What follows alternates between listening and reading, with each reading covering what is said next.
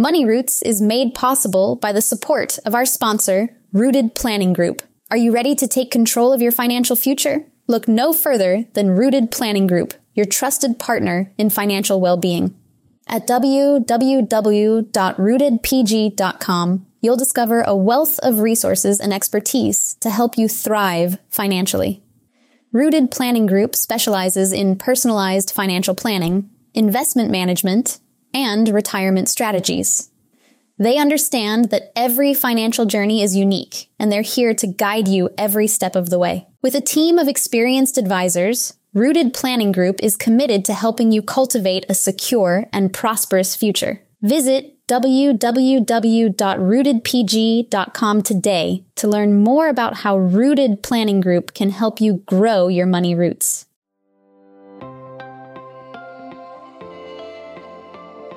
Every week, it's my goal to share financial information that helps you in your life and financial vineyard. We hope it takes you from your roots to the journey of your vines and the influences in the air that help craft your delicious life. Like wine, life and finances have different palates that should be celebrated and not judged.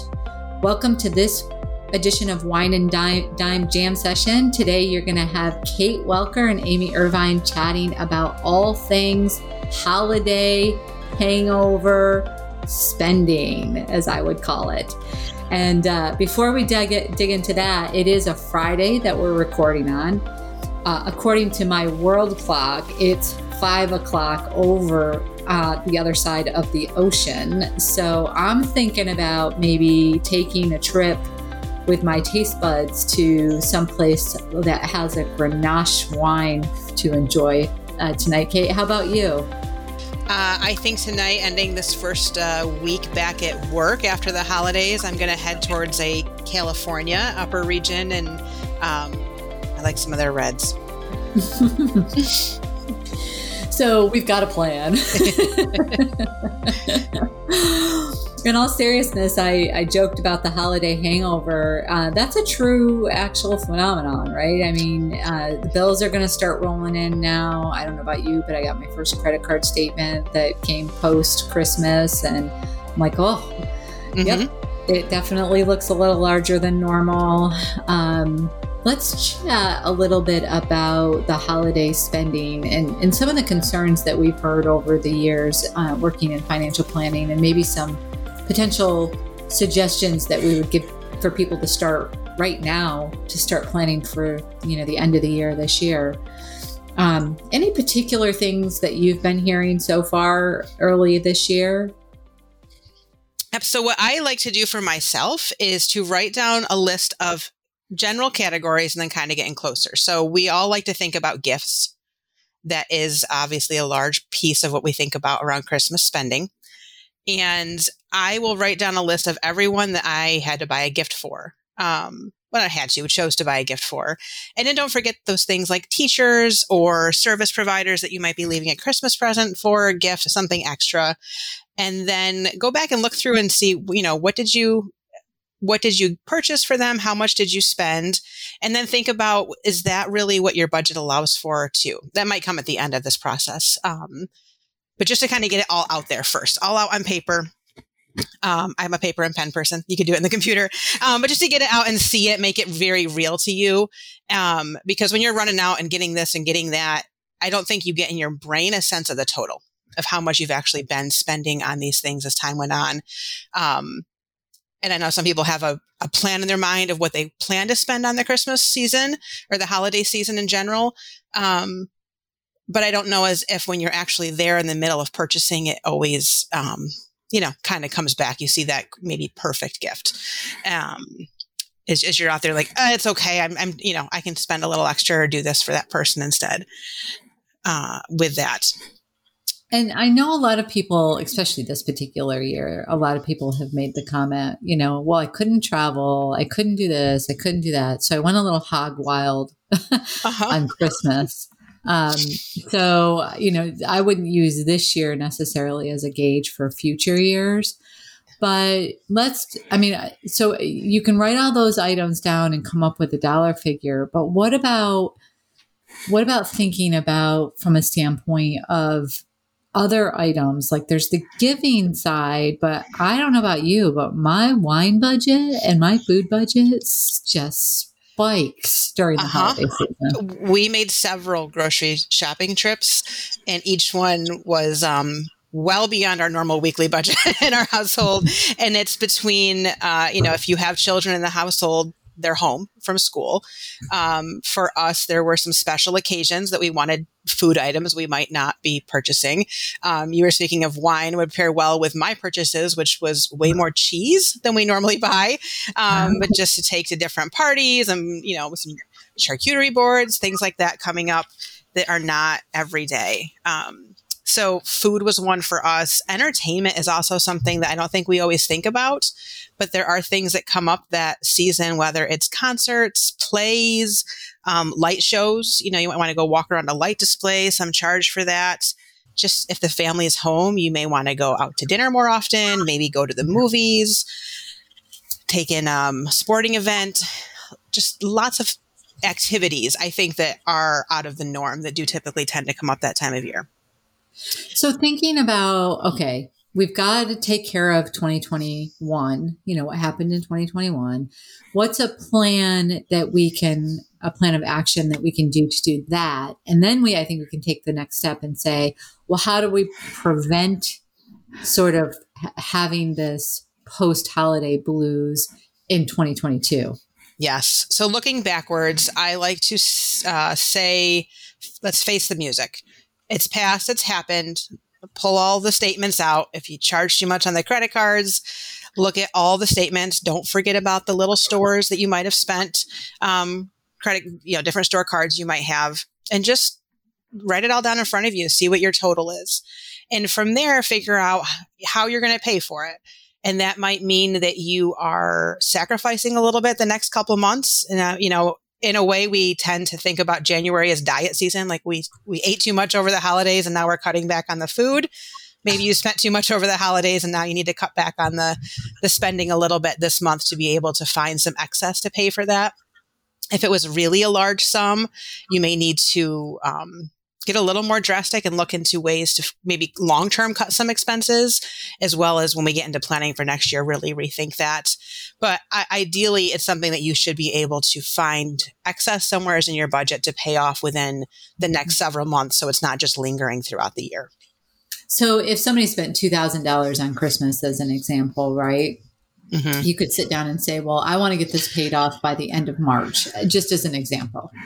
And so since we're, a few weeks into January, by the time folks are listening to this anyways, you could say, I want to get this paid off. I've got 10 weeks that I want to do that in. Then you could be putting basically $200 away each week on the credit card to pay for that.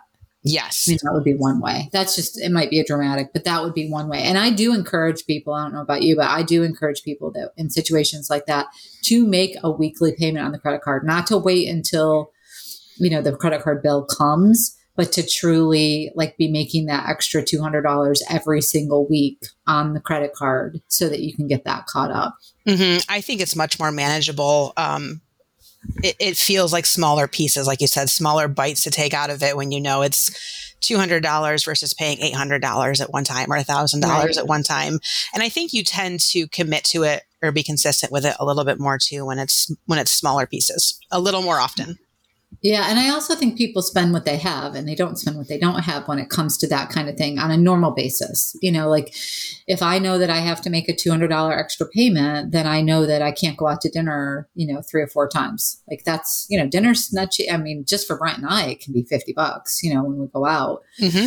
So I always connect things like that to a particular thing. Okay, if I have to spend $200 a week, then I have to give this up 4 times or 3 times or whatever it is this week. So for me, that's kind of the mental wash in my head of, in order to pay for this, I have to do this kind of type thing. And that helps me sort of map out, well, where am I going to come up with this $200? I don't normally have 200 extra bucks a week. Okay, I normally do this though. And so for the next 10 weeks, I'm not going to do that. That's not going to be my norm anymore. Yes. I find that when I do that sort of thing, then when it comes to the end of 10 weeks, I'm like, yeah, maybe we'll go out like I'm using the go out to dinner thing. Maybe we go out once, we start getting back into that. It's always like a treat. Eventually it works its way back into the normal number of times. But at first I always think, well, now that I've gotten used to that habit, I'm not going to get back into it, but I do, especially when I do. Same here. We actually this morning had the discussion. Usually Friday nights in our house is pizza night. One of my children, it's like his, thing every week. So we were discussing, we had said as a family, we were going to eat out less in January. So I'm not sure yet if we will be ordering pizza or making pizza tonight, but I still told him he would have pizza in some form. So we'll see. Yes. But making pizza is a lot cheaper than buying pizza, right? Or it is. Delivered. It is. We're finding a really good deal because I do enjoy doing that too. But we have eaten home every night this week, which for us is a big improvement. So we're doing good on the eating out goal. But and yours could be, I think there's a lot of different places we all spend money that we could probably find a little way to cut back. Yeah. So I just tie things to that. Like that's my mastermind, I think. Yeah. And so then thinking about, so let's say it's the end of March that things are paid off. So April comes around at that point in time and how much you spent, right? It's still because you've made these payments, how much you spent last year on the holidays. So let's go back to that $2,000 figure, right? Mm-hmm. So if that's something that you're going to, over the course of the next 9 months, you're going to be spending, you're needing to save.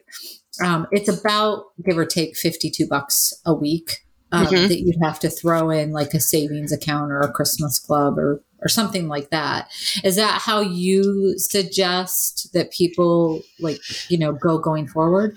It is. I'm a big fan of automation. So anything we can automate, I think helps take habits we're trying to make new habits and forces us to embrace that habit.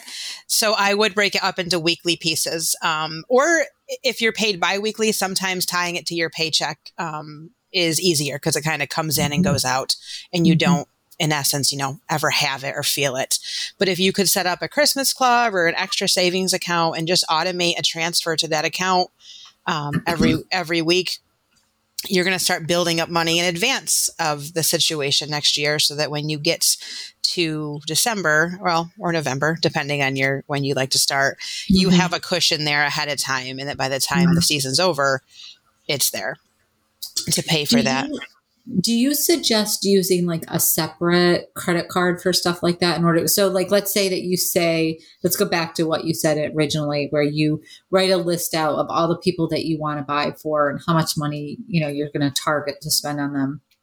Do you suggest having like a special, holiday or birthday or special credit card that you use just for those kinds of purchases in order to keep, easily manage that? I think it depends on the person, but I think that's a great idea, especially if you find that you tend to go over your budget each year, because if you have one credit card you're using for everything and you log in, you're going to see the balance is higher, but you still have all those other recurring charges hitting your card. Where if you have a separate one, you can log in and be like, oh, hey, this is just this expense and I'm up to this dollar amount. I need to be cautious. This is where I'm at. I also like to pay things as I go sometimes. So if I am using a credit card for something like Christmas gifts, example, that I am spending more than usual, I will in that time period go in weekly and make payments as I'm going with it, kind of from that savings pile, just to stay on top of it so that you don't get through the end of it and say, here's this large bill looming. It's kind of been taken care of as you've gone along the way too. Yeah. And so if we think about making that budget for next year, like putting together a checklist of items, what would you, if whether it's pen or paper, Excel spreadsheet, because everybody always thinks of gifts, but what would be some of the other items that people might want to add or create a budget for when it comes down to planning for next year? So you mentioned gifts. We touched a little bit on food and entertainment. Decor is something that I think you also need to think about. It probably depends on the person. We find that we just like little homey things, especially holiday themed items, and find ourselves picking up more, I don't know, pillows and trinkets and stuff for the mantle. Paul's not a big spender, but he just loves things for the house at holiday time. So we kind of chuckle about that sometimes, finding little things there to just make it feel different, whether it's outside decorations. That is a piece that does come into play. If you are going to be taking time off of work as well, that's something to just take into consideration. You may have holiday time to use, but if you're an hourly worker and you won't get compensated, just to plan in extra savings to kind of create yourself a paycheck for that time of year if you're going to be taking extra time off. That's a good point, because some companies close down during that period of time. And if you have vacation time, you can use that. But if you don't have any vacation time left, it's unpaid leave. So it is important to take that into consideration. We also drove a lot seeing family. So I would say our auto expenses were higher for that time period. But that wouldn't apply to everyone. But you may have some travel included as well. Yeah. Those are great ideas and great tips. Any other suggestions that you would have for folks that are either looking to recover from that holiday hangover or, again, thinking about next year already? The one thing I would say is to really think about what you want your holidays to look like. And when I say that, we kind of get wrapped up in the spending sometimes, in the gift giving. And if you do find yourself going over whether you're able to or not, maybe rethinking your situation. So I know of some friends of mine that they've all said, there's a lot of people to buy gifts for. It's getting more difficult. What if we just go out to dinner as a group, or we take an event, or maybe, I know I have a very large family. So as we got older, we started drawing names. So you had one person to buy for. Or if you have a group that tends to be extravagant with gifts and you feel obligated to keep up with that, be frank now. It's easier to have the conversation now or in February or March than it is in November and December when people are in the midst of purchasing items. Just to, again, if you had feelings coming out of it about things or spending remorse, that's not the feeling you should have coming out of the holidays. Right. You brought up a good point about being frank about, the fact that you're not capable of keeping up with the Joneses, as you want to say, right? I remember saying because Brent and I at one point were saving very, very, very diligently to try to remodel the house and then ultimately build a new house. And at that point in time, I did say, can we go to a more conservative holiday and just make it about the time that we spend together, because we're okay financially. It's not that we're struggling. It's just that we have this really big financial goal, and it's really important to us. Our home is really important to us, that we want to be spending on something like that. So, and then from there, it did become a more conservative Christmas with not buying for siblings. And to be honest with you, as you get older, it's really hard to buy for siblings. So. Yes, it is. As your kids get older, it's harder to buy for them too. Yeah, well, it is. Yeah, it is. All of that. Yeah, I mean, we've gone most of the time anymore. It's, as you know, I tend to be like, okay, what stock do you want, or what? I put money in their 529 account or whatever. But it's really challenging to have that kind of, when they're young, it's different, but boy, when they get older, it's really hard. And parents, oh my gosh, don't even get me started on that. That's like, I did do a cheese board from, Woodhull this year for, did you? Yeah. I had it shipped to them, and, I happened to think about, my mom doesn't wear much jewelry. So I ended up buying her a piece of jewelry from over in that Walker Metalsmith place Metalsmith over in Andover. But it's one gift, and both of them were like, this was it's just like right up their alley kind of type thing. But it feels good when you can find that perfect little item. Yeah. Yeah. Well, the cheese, I guess, went over really well from what I heard. So kudos to Woodhull Cheese if you want to order from them. Not that I get anything out of this, but you can go online and they'll actually ship to you. Brent and I are probably close to placing our what we call Florida order. We did, you know how we are, Kate. We bring stuff down with us when we drive. Gets us through to the end of the year usually, and then we have to place like our restocking order, and so you can actually order online and they'll ship down to you as well. So I don't get anything out of recommending them, so feel free to ship and know that there's no conflict of interest. No conflict of interest, and they do a good job. They do, Yes, it's really delicious. I'm not a big curd fan, but their sharp cheese, oh my gosh, it'll knock your socks off. And their mozzarella and their Gouda, by the way. It's all good. I have, as my dad said, it's my country roots a little bit maybe, but I like the squeak and the, they meet my approval with their cheese curd. Yes. Yeah. Well, thank you for all these lovely tips. Thank you for all these lovely tips. I think they were absolutely wonderful. If you have other questions that you'd like to ask us, please feel free to visit us on Facebook, Twitter, LinkedIn, and what's the other one? Facebook, Twitter, LinkedIn, and Instagram.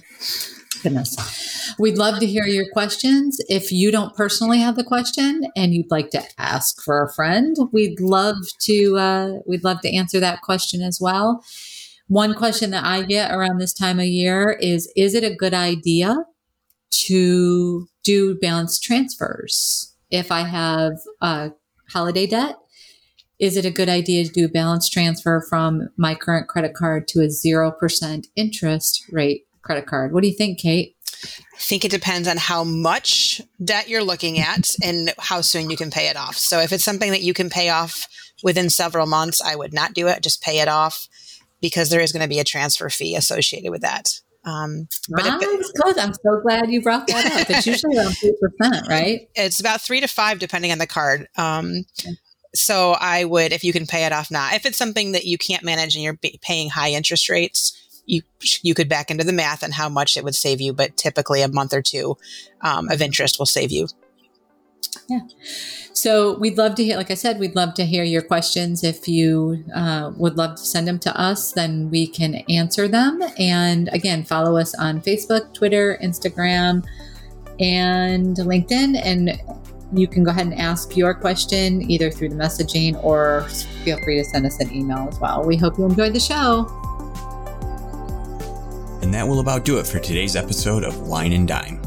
You can contact Amy through the website, www.rootedpg.com, or amy@rootedpg.com. You can also follow us on Facebook and Instagram @rootedpg for the latest news. And if you have any questions, comments, or topics you would like to hear about, feel free to let us know. And don't forget to rate and subscribe the show wherever you get your podcasts. And again, thank you for listening, and be sure to tune in next time.